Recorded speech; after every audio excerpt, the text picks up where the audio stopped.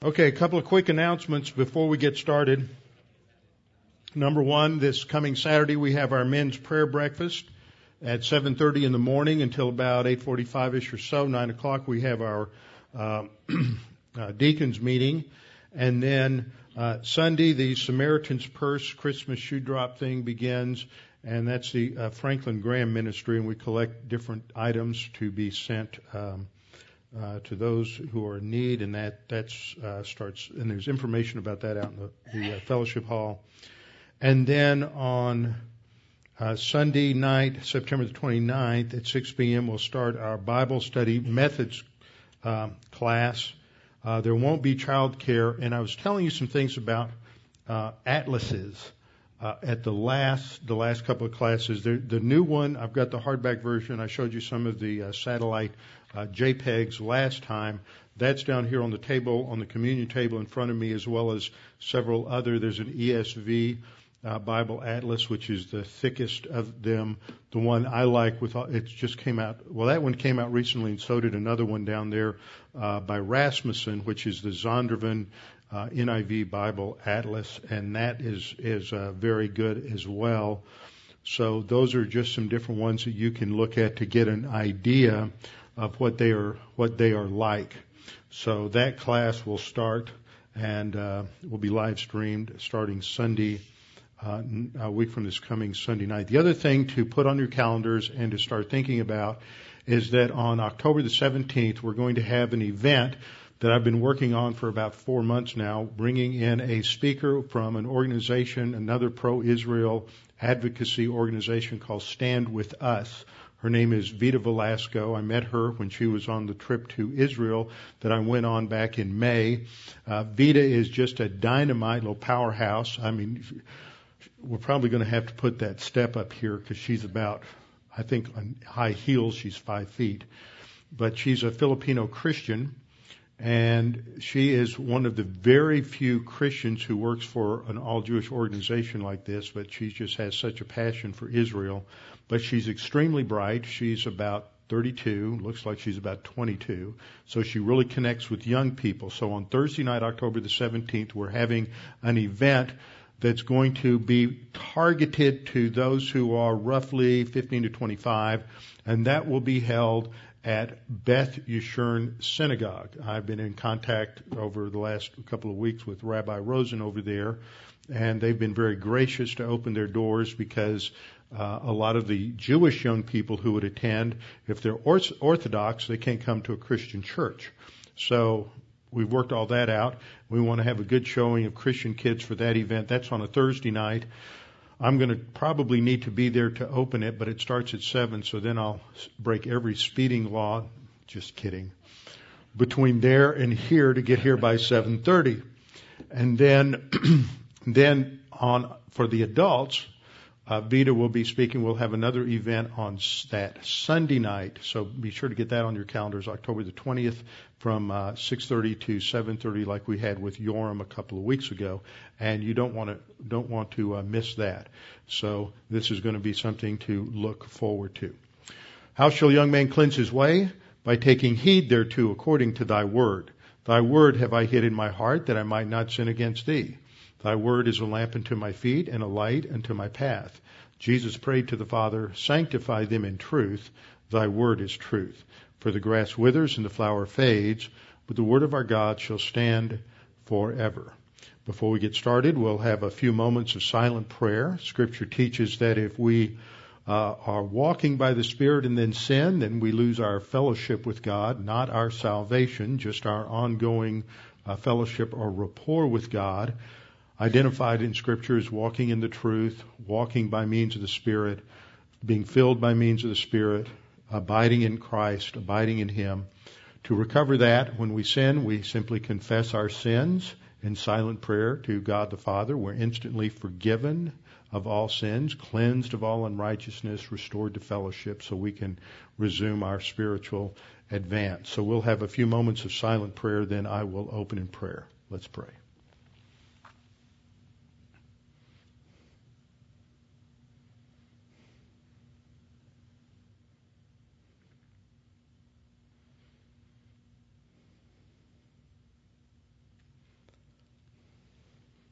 Father, we're so very grateful for your grace in our lives that you have given us so much. And in this particular church age, we have the indwelling of God the Holy Spirit, and He is the one who, when we walk by Him, fills us with His Word. He is the one who energizes, empowers us, strengthens us to live for you every day. He is the one who helps us to understand your Word, stores it in our soul, reminds us of the doctrine when we need it to apply it.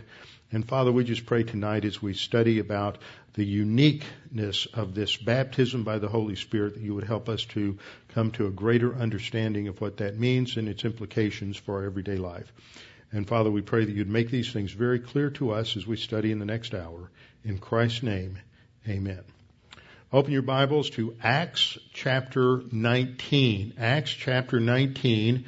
And in the last few weeks, we've gone through the details of Paul's third missionary journey, where he ends up in Ephesus. Ephesus is on the Aegean Sea. It's in the western shore of what is now modern Turkey. At the time, it was on the water. There was a huge harbor there that has since silted in. Probably for the last 1,600 years, it's been silted in, and now the city of Ephesus, which is one of the largest archaeological sites in the Middle East, in Bible lands, larger than any other site, huge area that's been excavated, is about 50 miles from the Aegean, so it's really backed up.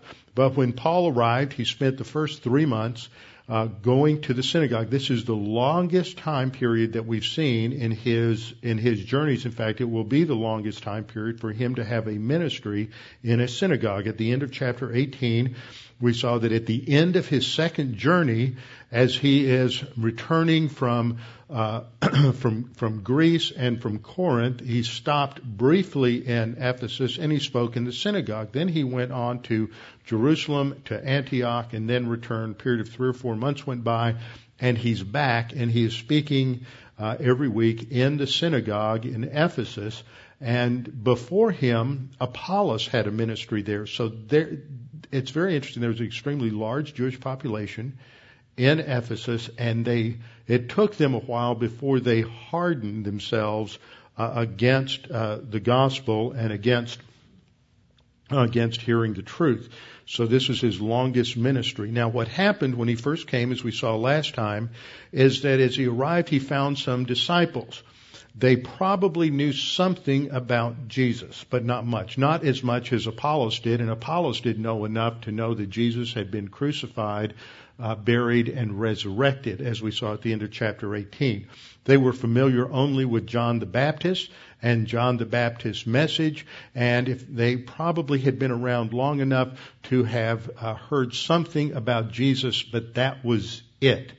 So they had believed at the time in terms of the amount of revelation that they had been given, so we would classify them as Old Testament saints. I covered the issue of transition in Acts. Very important to understand that this is a time period between the death of Christ in AD 33 and the destruction of Jerusalem in AD 70, when there are certain elements of the old age, the age of Israel, that are still being practiced, and that there are new things that have come into effect with the church age. And one of those things that came into effect, which marks the beginning of the church age, is what is known as the baptism of the Holy Spirit. But there's been a lot of confusion over the baptism of the Holy Spirit in the last 110, 115 years since the beginning of what became known as the Pentecostal movement. The Pentecostal movement inherited part of its confusion from a preceding movement in American evangelicalism known as the Holiness Movement that really had its roots in Wesleyanism or Wesleyan theology or Methodism going back to roughly the 1840s.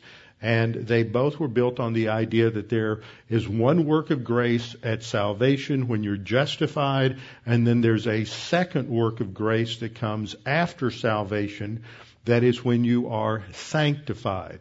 And they would identify that second work of grace as the baptism by the Holy Spirit. And one of the things that they would do is go to the book of Acts and point out at the day of Pentecost, you had believers who were saved and later on got the Holy Spirit. Then they would go to Acts chapter 8, the Samaritans who believed and later got the Holy Spirit. Cornelius the Gentile in Acts 10 believed, but they got the Holy Spirit right when they believed. They sort of ignored that, and then they come to this chapter, and these are Old Testament believers who get the Holy Spirit later. So they had this pattern from Acts that they thought established a precedent, not recognizing that this is a transition period, and there's a reason why these things happened the way they did, as we've studied in the previous lessons. So we find that Paul discovers these disciples, and he, in his conversation, realizes there's something that seems to be missing, and so he asked them if they had received the Holy Spirit when they believed. Actually, the participle that's translated there is an aorist participle for pisteuo, and the aorist participle can take place at the same time as the verb, but usually it's before the action of the verb. So it would have the idea of, did you receive the Holy Spirit after you believed, or when you believed? It could be either way, but the point is they had not even heard about the Holy Spirit. So they had not, the second part of the verse, we have not so much as heard whether there's a Holy Spirit. We don't know anything about this.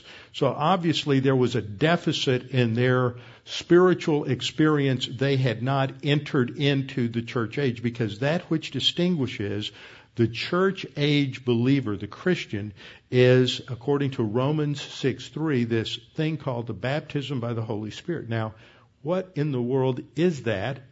When does it happen? How does it happen? How many times does it happen? So in verse 3, Paul said, into what then were you baptized? And notice I put in the Greek term here, the preposition eis, and that's very important because it indicates a final state. And we'll see this because John uses the word to indicate, John the Baptist uses the word to indicate the final state at the baptism of the Holy Spirit. It's into repentance. That's the final state. Into Christ for the baptism of the Holy Spirit. And so this is the important to recognize those prepositions. They're consistent here. Paul says, into what then were you baptized? And they said, into John's baptism. And Paul said, John baptized with the baptism of repentance, saying to the people that they should believe on him who would come after him, that is, on Jesus Christ. John the Baptist's message was, repent, for the kingdom of heaven is at hand. If one repented, then to signify their repentance, their new state of being a repentant person, they would be baptized by John the Baptist in water through immersion. This identified them with John's message of the coming kingdom, which is crucial. And I want you to notice, because we'll discuss this a little later on, that when Paul talks to the synagogue in verse 8, it says that he's reasoning and persuading concerning the things of the kingdom of God. The kingdom of God is the messianic kingdom that has been postponed. The kingdom of God was what was offered by John, offered by Jesus, offered by Jesus' disciples, but rejected by the Jewish people and the Jewish leadership, so that it was postponed to the future. They need to understand this. This is why, as we've been studying on Matthew on Sunday mornings, one of the reasons Matthew is writing to a Jewish audience is to help them understand why this kingdom was postponed, that it was offered, rejected, and postponed, but it will come about when Jesus Christ returns at the second coming. He will establish that kingdom. So there was John's baptism, which was related to that particular message. And so when they heard this, at the instant they heard this, they said, well, this is true. They believed in the name of the Lord. They believed in the Lord Jesus. Now they heard the full gospel, as it were, and they were baptized in the name of the Lord Jesus. Now, last time I pointed out that there are 8 different baptisms in the New Testament. 3 of them are wet baptisms or ritual baptisms. There's the baptism of John the Baptist, which I just discussed. There's the baptism of Jesus, which is unique because it's not related to sin or a picture of cleansing of sin, but depicts the inauguration or initiation into ministry. Baptism, there were many baptisms or washings in Judaism, and they depicted cleansing from sin and separating the person unto a particular ministry. That's Jesus' baptism.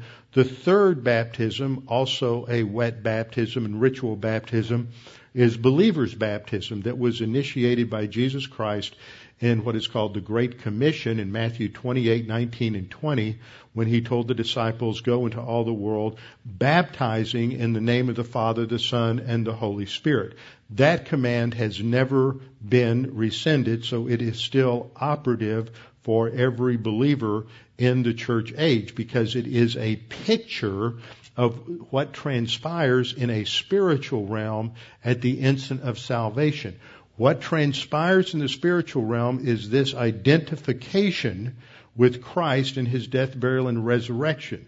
As I pointed out last time, baptism means to be immersed into something, but it signified or represented an identification of one thing with something else.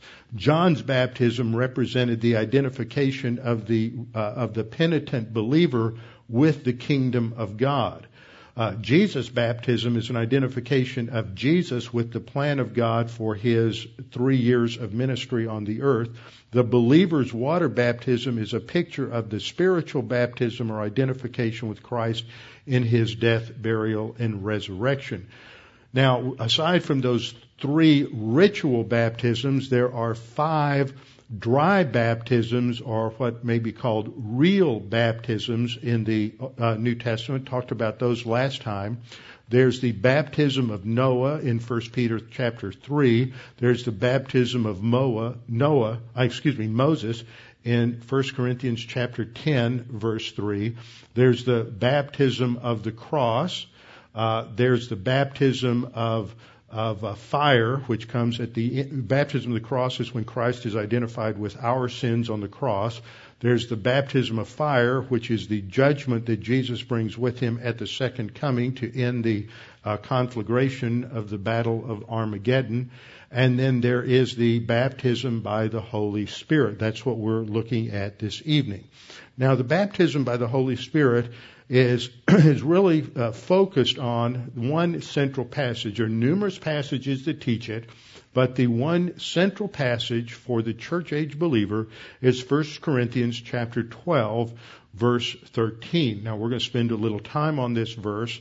You may want to turn there, but there's 3 key passages: 1 Corinthians 12:13, Matthew 3:11, and Galatians 3:27 and 28. Those are the 3 key passages for the baptism by the Holy Spirit.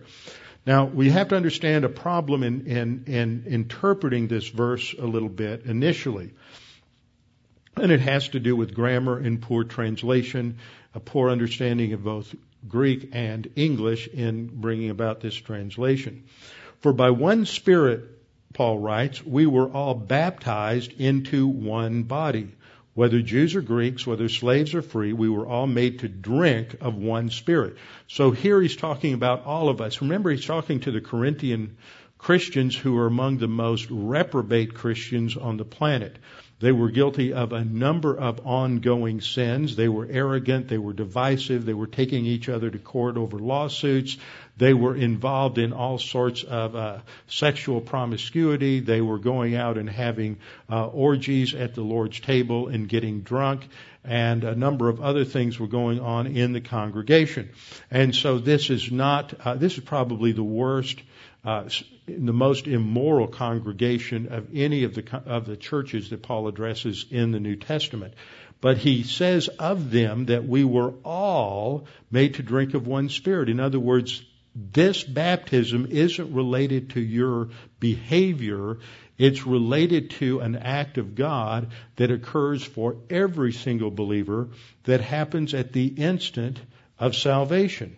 For by one Spirit, Paul writes, we were all, every one of us, even all these people he's been castigating all the way through the book because of their immoral and arrogant activity. He says, we were all baptized into one body. Now, obviously, this isn't talking about water baptism, because he's not saying we were all baptized in one water or in one river or one lake. He's into one body. That's referring to the body of Christ. And that idea of baptism is what it signifies, and that is identification. Remember, I said last week, 3 I's to remember. One is baptism relates to immersion. Second, it relates to identification. And I can't remember what the third one was. What was the third one last time? I ran into that same thing last week. There's identification, immersion, and what? Inauguration. That's what it was. See, I never could remember those kinds of things. Identification, immersion, identification, and inauguration.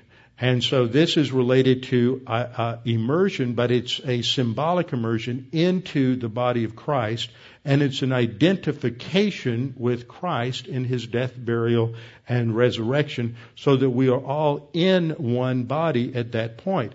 And as Galatians 3:27 points out, and that this eradicates the spiritual significance of 3 areas of life.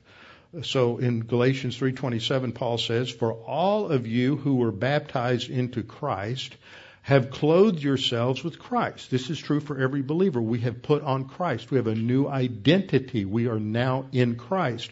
Therefore, he says, there is neither Jew nor Greek. Now he's talking to an audience that is made up of ethnic Jews and ethnic Gentiles. Has that been eradicated physically? No. There's still ethnic Jews and ethnic Gentiles.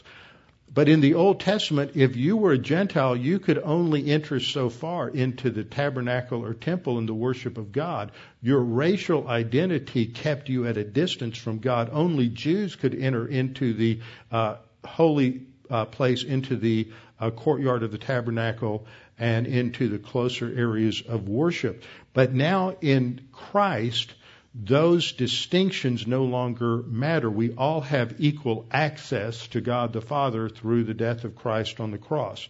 He goes on to say there's neither slave nor free man. Again, an economic distinction, because in the Old Testament, a slave could only go so far. A slave could not enter into the inner areas of the temple, had to stay further away with the Gentiles.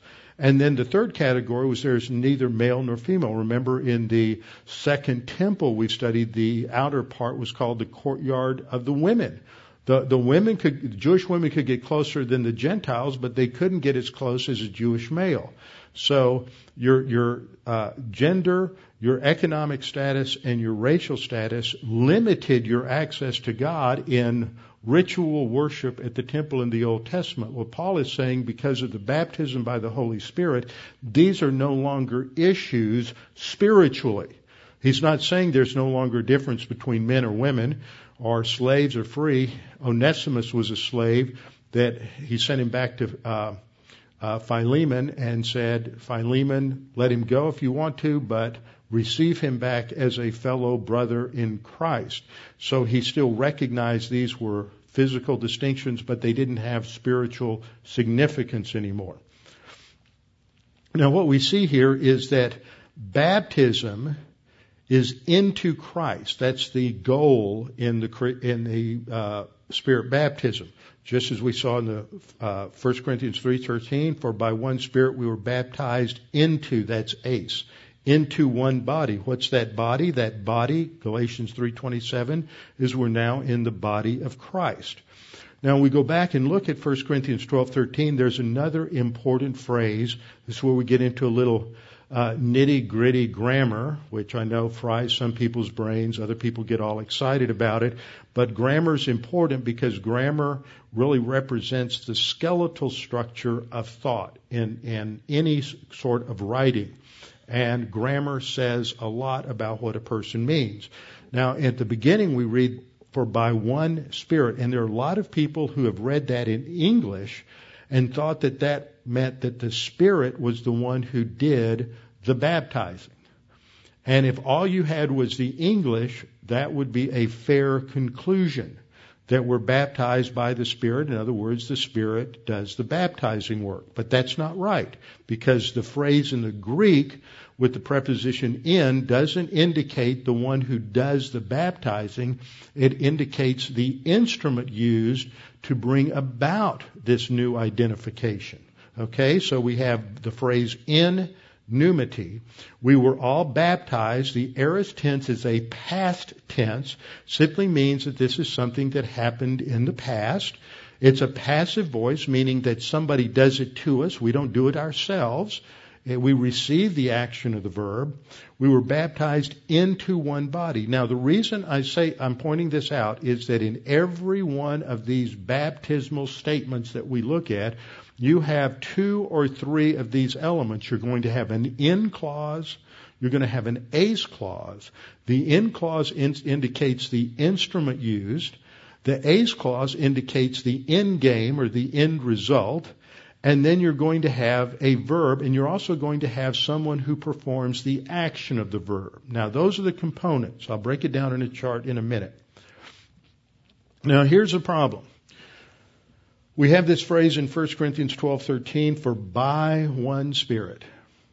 Looks like the Spirit's the one who does it. It's the phrase in pneumati, as I have in the cutout, in pneumati, and it should be translated by means of. The Spirit's the instrument. Now watch very carefully, because when I hit the button, we're going to change verses, but we didn't change the phrase.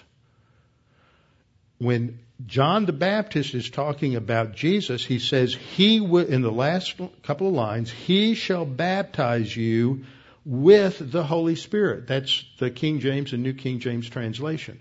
But notice, the Greek is the same in this verse and in this verse. But the English is different. In one place, it's by the Spirit. In the other place, it's with the Spirit. And what happened back in the 1800s was some people within the Methodist holiness tradition read that, and they went, we have 2 different baptisms. The reason we're having a problem in our spiritual life is because we've got one baptism, but we don't have the other baptism. This started with a woman teaching a women's home Bible study in New York in the 1840s by the name of Phoebe Palmer. And Phoebe Palmer made the mistake that thousands of other Christians had made down through the ages, is that she was looking at the church experience on the eastern seaboard of the United States in the 1840s, and churches which had grown a lot in the 1700s and early 1800s, especially after the Second Great Awakening, were beginning to shrink. And so the question they had was, they looked around at the numbers and they said, well, we used to have 500 people here, now we have 300. What are we doing wrong? If we were doing things right, God would be blessing us. We would have more people. But they forgot something. They didn't look outside the walls of the church and hear Horace Greeley say, go west, young man, go west. And everybody was going west. So that meant they were leaving their home churches and they were going west, and the churches back home were shrinking, and people were going west to settle the rest of America. And so there were a lot of factors that were going on for why churches on the eastern seaboard were shrinking. But they said, oh, no, we're doing something wrong. What happens so often we see is people ask the wrong question, they get the wrong answer, and they make things even worse. The question they said was, what are we doing wrong? Well, they weren't doing anything wrong. But they thought they were, so they started misinterpreting Scripture to find a wrong answer. And so their answer was, we have to have a second work of grace. We've got to get the second baptism. And they based it on a misunderstanding of the English translation. And they looked at a with and a by, and they said, we've got 2 different baptisms here.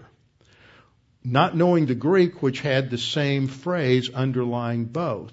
It was just that in the King James Version, one person had translated the gospel passages, another person had translated the Corinthians passage, and the person who translated the Corinthian passages preferred the translation by. The person who translated the Matthew and Mark and Luke passages preferred the translation with, and so it came out looking as if there were 2 different baptisms. So, Pentecostal charismatic theology ended up with 2 baptisms of the Holy Spirit, one with the Holy Spirit at salvation and one by the Holy Spirit after salvation. Problem is, Some non-charismatics also picked up on that to some degree and didn't quite clarify the distinction between the two. So we have to go back and sort of clean this up a little bit. For by one Spirit we were all baptized into one body. The word baptize is, as I pointed out last time, a transliteration of the Greek word baptizo, which means to dip, plunge, or immerse one thing into something else. And usually it has a symbolic meaning of identification of something with what it's being immersed into. It has that idea of identification and close association. The into one body is the accusative case, which indicates the goal, the purpose of this new identification. Now we get the grammar lesson. You were fearing it. Now it's here. Basic English. When I was in school, it was probably second grade. Now it's probably sixth grade. John hit the ball with the bat. Basic sentence.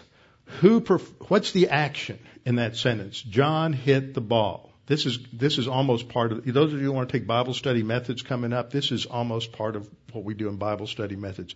First thing you ask of a sentence is, where's the verb? What's the verb in this sentence? Hit. Who performs the action of the verb? John. John is the grammatical subject who performs the action, and he hits the ball, and he uses a bat to hit the ball. So the bat becomes the instrument, the means by which the action is carried out. So your verb is hit. It's an active voice, which means the grammatical subject, John, performs the action of the verb. The ball is the object that receives the action when John hits the ball. And the means is expressed by the preposition in English, with. Now, if we were to flip the sentence from an active sentence, John hit the ball, to a passive sentence, we have to say the ball was hit by John. So here's the passive construction. Now, the ball is now the grammatical subject of the sentence. The ball receives the action of the verb. What's the verb? Hit, was hit. Okay? Now the ball receives the action. We don't have a statement here of who performs the action. We could say the ball was hit with the bat by John. I'll get to that in a minute. The ball is the grammatical subject. Was hit is the verb. By the bat, it still expresses the instrument. So when we change in English from an active voice to a passive voice, in English, if we're going to introduce the performer of the action, we usually indicate that with the preposition by, which is what gives us this sentence. The ball was hit by John. John performs the action. But if we have a sentence, the Christian was baptized by the Spirit, it looks in English like the Spirit is the one doing the baptizing. Because that's what, in English, the code word to indicate the performer of the action in a passive voice construction is the preposition by. So you see the word by and you go, that's the one that performs the action. He switched places in the sentence because we went to a passive verb. But in Greek, you have a different code word. In Greek, see the top line, the ball was hit by John with or by the bat. The subject is the ball. The verb is was hit. By John now, that indicates the agent of the action. And then you have the means, which is by the bat. I messed this up one time before, so I'm going to fix this right now while you're watching. For some reason that got put in the wrong place. Happens sometimes. Okay. John now, got that right. Okay, John, hupa, should be there. In Greek, the one who performs the action in a passive voice construction, that code word is the preposition hupa. It's not in. In represents the means that's used. The Greek preposition that indicates the one who performs the action is hupa, not in. So when we read the Christian was baptized by the Spirit, if the Spirit's the one who does the action, it would be a different preposition. It would be the code preposition hupa, not in. In always represents the instrument, and that would be the bat, or in the case of the believer's water baptism, it would be the Spirit. The water. We would be baptized by the water. So, what we see in the New Testament is that the baptism of the Holy Spirit is first prophesied by John the Baptist at the incarnation, when he says, there will one who will come after me, and he will baptize you by the Spirit and by fire. Who performs that action in Matthew 3:11? Look at the last line. He shall baptize you with the Holy Spirit and with fire. What's the verb? Baptize. Who performs the action? Jesus, not the Holy Spirit. Jesus performs the action. What does he use to perform the action? The Holy Spirit. And then there's a different baptism mentioned there, and that's the baptism by fire. Okay? Jesus does the baptizing. Now, all your life probably you were reading 1 Corinthians 12:13, for by one Spirit, thinking the Spirit did the baptizing. That might work if it was written originally in English, but it was originally written in Greek, and that doesn't really tell the story. The story is that Paul in 1 Corinthians 12:13 is emphasizing the role of the Spirit. He's not emphasizing the role of Christ. So Christ isn't mentioned. You don't always have every element mentioned in each of these statements. Matthew 3:11. John says we have to understand this original situation to understand the rest of it. John the Baptist said, I baptize you with water. This is something John was doing present active. He said, I am using water to identify you with this new state of repentance. Okay? Then he said, but he's coming after me, who's mightier than I. I'm not fit to remove his sandals. He will baptize you in the future with the Holy Spirit. With the Holy Spirit is in pneumati that's parallel to water. Just as John used water to identify the believer with a new state, Jesus is going to use the Holy Spirit to identify the believer with a new state. What did water symbolize? Water symbolized cleansing. What does the Holy Spirit do at the instant of salvation? He cleanses us. It's not by, Titus 3:5 says, it's not by works of righteousness which we have done, but according to His mercy He saved us. How? By the washing of regeneration and renewal by the Holy Spirit. Notice the imagery is very much the same of this positional cleansing, absolute cleansing that takes place at the instant of salvation. So, color-coded again, the means that John used in baptism was water. The new state was repentance. Parallel to that, Jesus uses the Holy Spirit, and in the future, at the end of the tribulation, He'll use fire to effect the identification. N expresses the means or the instrument that's used. Ace indicates the goal or the direction. So in Acts 1:5, Jesus said, for John baptized, John did the work, it's an active voice verb, John baptized with water or by means of water, but you will be baptized with the Holy Spirit or by means of the Holy Spirit not many days from now. He doesn't say who's going to do the baptizing. That's assumed already because John the Baptist already told them. He said, he who comes after me will be the one who baptizes you by the Holy Spirit. 1 Corinthians 10:2 fits the same pattern. All the Jews who were crossing the Red Sea were baptized in the past, passive voice. They received the act of identification. God was probably the one who did it. It's not stated though.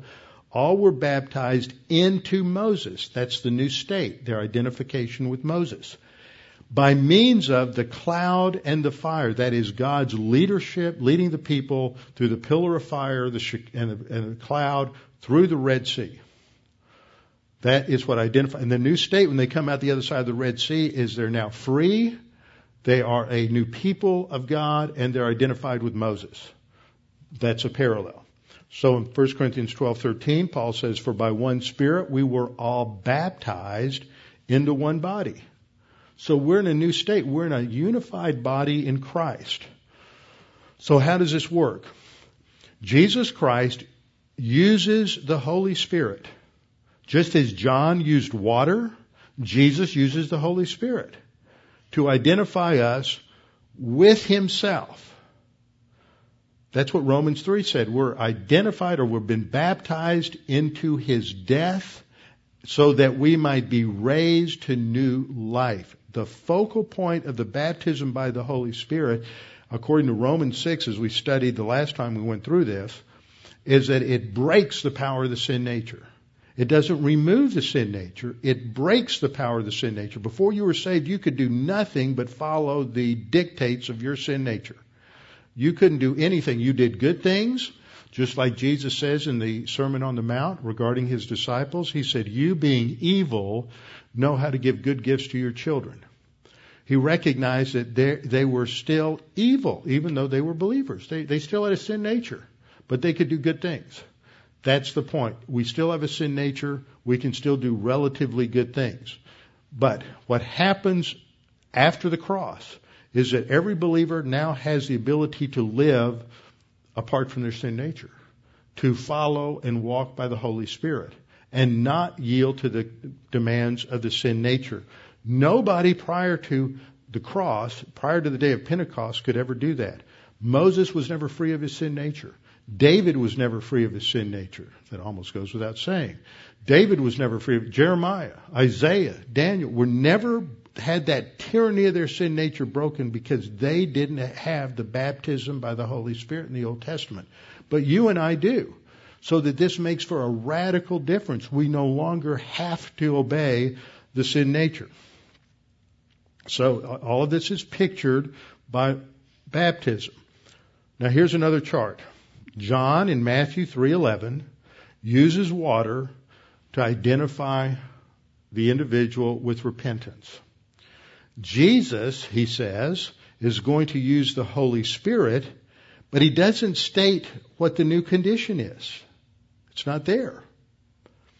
When you get into 1 Corinthians 10:2, talking about Moses, it doesn't tell us who performs the action, but it does say that it's done by means of the cloud and by means of the sea. And it's into the new state of Moses.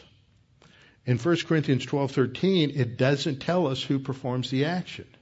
It does tell us that the action is performed by the Holy Spirit, and it's into a new body. So what I want you to see here is all these different baptisms use a formula-type language to express what's going on. That helps us understand what these Spirit baptism passages are actually talking about.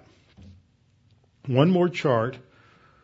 John the Baptist uses water to identify the person with repentance. Jesus uses the Holy Spirit to identify the person with himself in his death, burial, and resurrection, and to place us into Christ. That is amazing. This is an extremely abstract doctrine.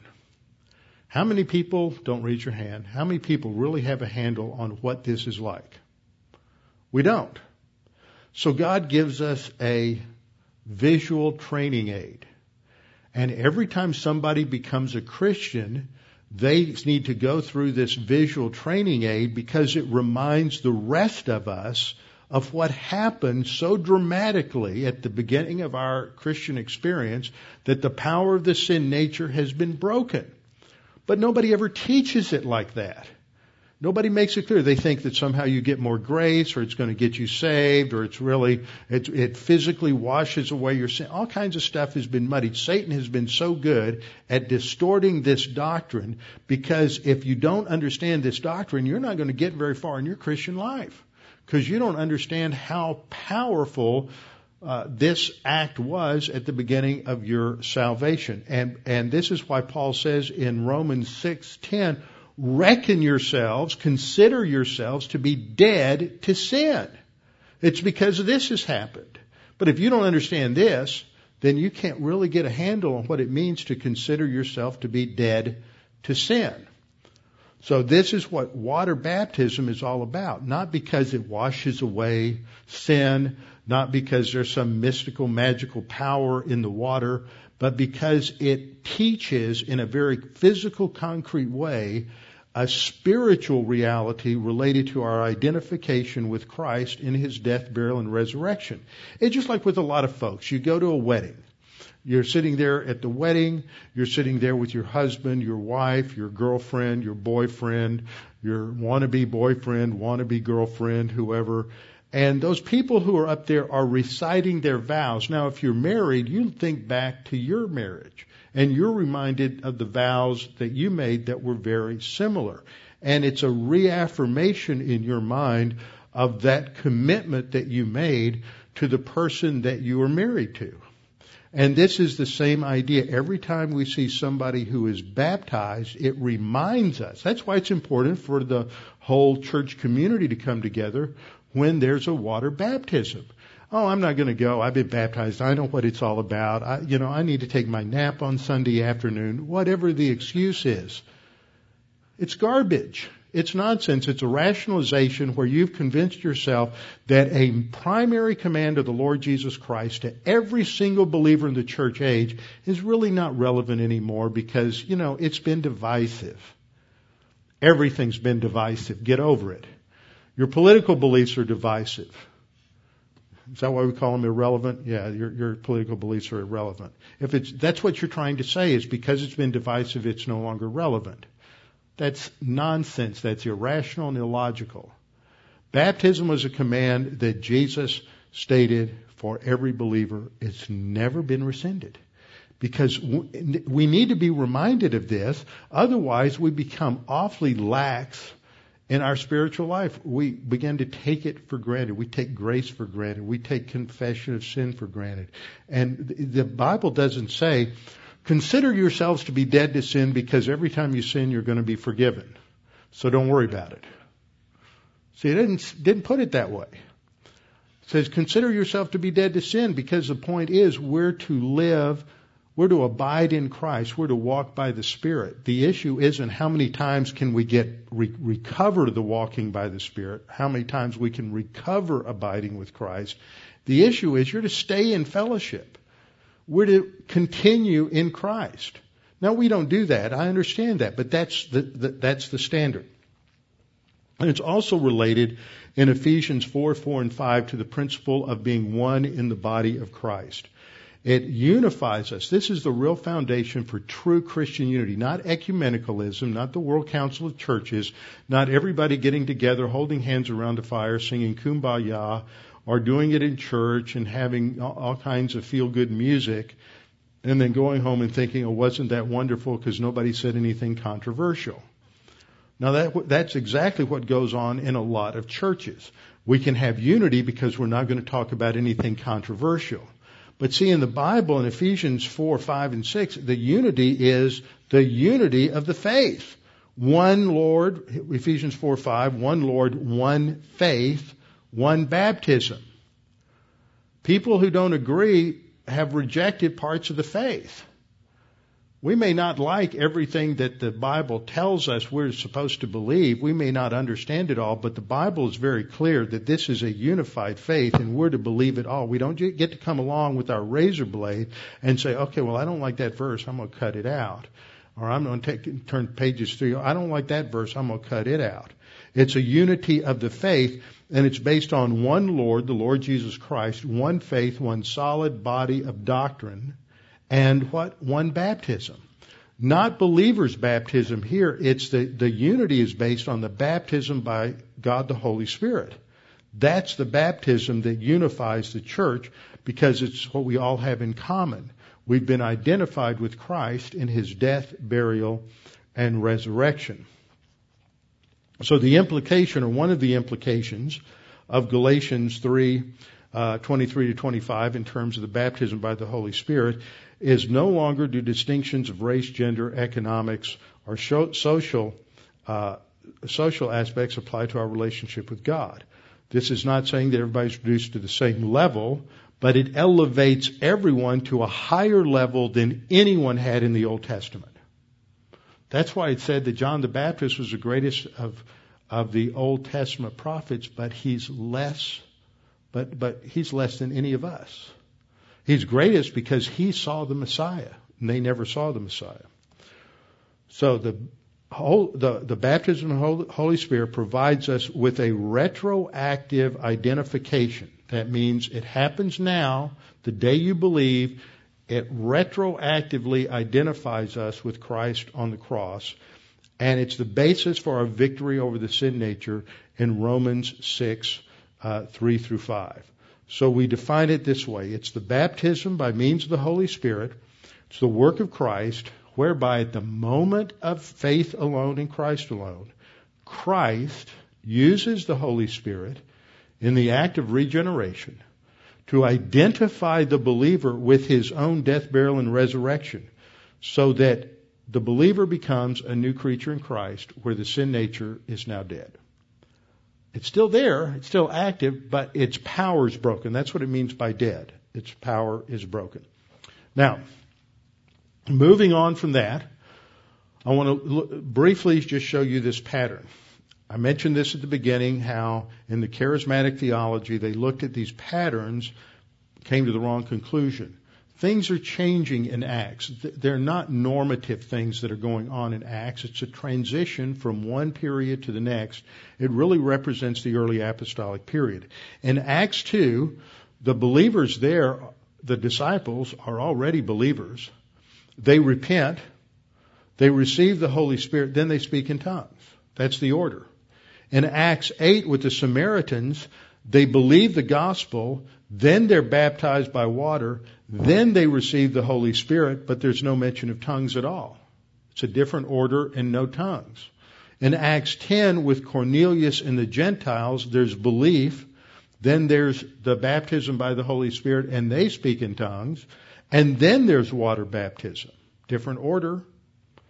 In Acts 19 they believe, then they're rebaptized in water, then they're baptized by the Holy Spirit and they speak in tongues. It's the last time the baptism of the Holy Spirit and speaking in tongues are mentioned in the book of Acts. Now what happens after that is the next 3 verses. Paul then, after his time with them, after their baptism, and Paul lays hands on them, they receive the Holy Spirit. And then in verse 8 we're told, and he went into the synagogue and spoke boldly for 3 months, reasoning and persuading. How did he speak boldly? By reasoning, which is the Greek verb dialegomai, which indicates not dialogue, but rational explanation and discourse. It appeals to the intellect. He is reasoning. He's presenting a case from the only scriptures they have in common, which is the Old Testament, and he's going through point by point all of the messianic prophecies, and he's showing how these were fulfilled in Jesus. It's logical, it's rigorous. He's presenting a tight theological, exegetical case for why Jesus is the Messiah. And then he doesn't just leave it at that. He says there's an action plan here. There's something you have to do with this. You have to be convinced that this is true, and the result of that is you believe Jesus is the Messiah and you trust in him for your salvation. So there's reasoning, and then he's trying to convince them and persuade them to believe in Jesus as the Messiah. And that second verb is patho, which is again a participle, and it's the idea of persuading or convincing someone that something is true. It's an appeal to the will. So the reasoning is an appeal to the intellect. Patho is an appeal to the will. Okay? Give them the information they need to believe, and then appeal to the will to believe it. Now look at what happens. The next phrase, or the next verse, actually shows just the opposite. But when some were hardened, after 3 months, it's a process. These are imperfect verbs. An imperfect verb is continuous action in past time. So this took place over a period of time. They gradually resisted the message. The word were hardened. And Thursday night, we've been studying the hardening of Pharaoh's heart. We saw that that really doesn't mean hardened. It means the idea of being more and more resistant, that he was hardening himself. Notice, this verb, this is the Greek word that's usually used to translate one of those Hebrew words in Exodus that comes across as hardening. I pointed out on Thursday night that the only place those words are translated as hardening are in Exodus. The rest of the time they have to do with encouraging, strengthening in one direction or another direction. So when some were hardened, this is the word skleruno. Notice it's an imperfect middle voice. That middle voice is important because it means that the subject, the one who performs the action, does it to himself. We don't have a middle voice in English. In Greek, the middle voice is reflexive. They harden themselves. God's not reaching down and tweaking their volition and saying, okay, you're locking into negative because I'm going to decide who's going to get saved and who's not going to get saved. He said it doesn't work that way. They hardened themselves. They kept listening to the gospel and they became more and more resistant. They chose to reject his arguments. They chose to not be convinced. So skleruno has to do with their resistance intellectually to his arguments. And so they were hardened, and it's not really did not believe because the verb there, see the verb in verse 8 was patho on the right. This is apatho. The A at the beginning, the alpha, is like our prefix un. It negates it. So he was trying to persuade them, and they were not persuadable. They resisted. They would not be persuaded of the truth. And the result is that they began to slander the way. That was another term they used to describe Christianity as the followers of the way, because Jesus said, I am the way, the truth, and the life. No one comes to the Father except by me. So they spoke evil of the way before the multitude. So he departed from them, that is from the synagogue, and he went down the street to the school, the school of Tyrannus, and rented space there and reasoned daily and taught every day. And this is where he trained disciples. And they didn't just sit there and take notes in their Bible notebook, write notes in their Bible, but then they went out and they witnessed to people and they taught people. And verse 10 says, this continued for 2 years, so that all who dwelt in Asia heard the word of the Lord Jesus, both Jews and Greeks. Now let me see. I've been back here almost 9 years. Now, can it be said that after 9 years that everybody in South Texas has heard the word of Jesus because of what's been going on at West Houston Bible Church? And if it can't be said, then what's the problem?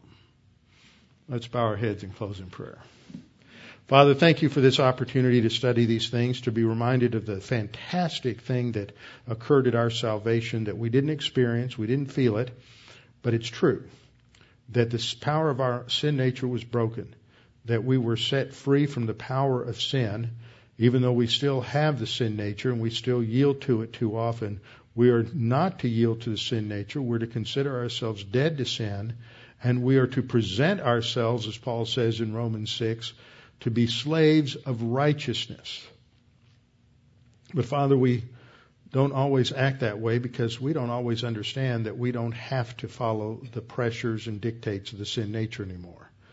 So when we understand the baptism by the Holy Spirit, we can begin to understand the real freedom that we have in Christ. That tyranny of the sin nature has been broken.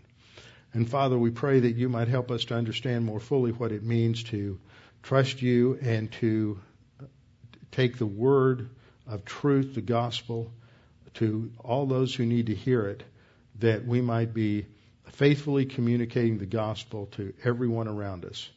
and that we might not treat that lightly either. We pray this in Christ's name. Amen.